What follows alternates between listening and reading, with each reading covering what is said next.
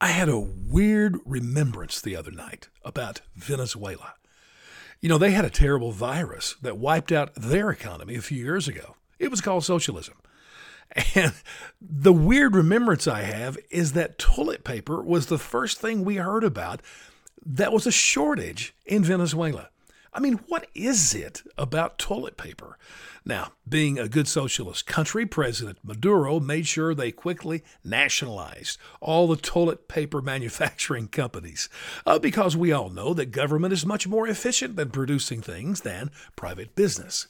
And, of course, that was a disaster. And then a black market developed. I mean, you had people smuggling in toilet paper across their borders. Come on, people. I mean, I get it. Drugs, prostitution, but toilet paper on the black market? Really?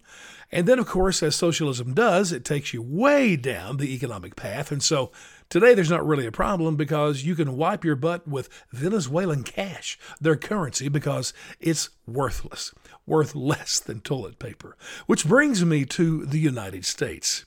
So here we have the same type of hoarding and shortages going on with toilet paper. And again, I just don't get it. Let me give you some facts about toilet paper. It was first patented here in the States in 1891. The average American, and by the way, there's a whole lot of wiping going on. Thousands of years worth before 1891.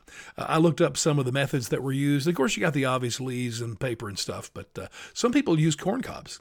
I'm serious about that.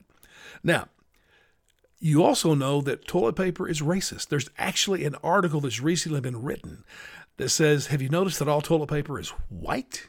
Think about that. I want to think about the emotional aspect of toilet paper, all of this hoarding that's taking place. I used to be a counselor, and I'm thinking, man, maybe I should have decorated my office in toilet paper.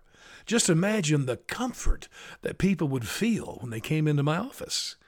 Maybe you interior decorators ought to consider that, yourself moving forward.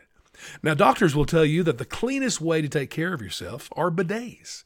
Europe's famous for those.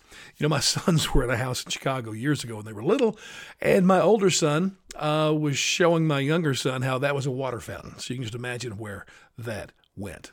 But regardless, we have a toilet paper shortage. But here's the news I want to give you. If we keep going the route of absolute government control over every aspect of our individual lives, if we continue this path of socialism, then we too can be like Venezuela, where we can start wiping our butts with our cash because it will be worth less than the toilet paper.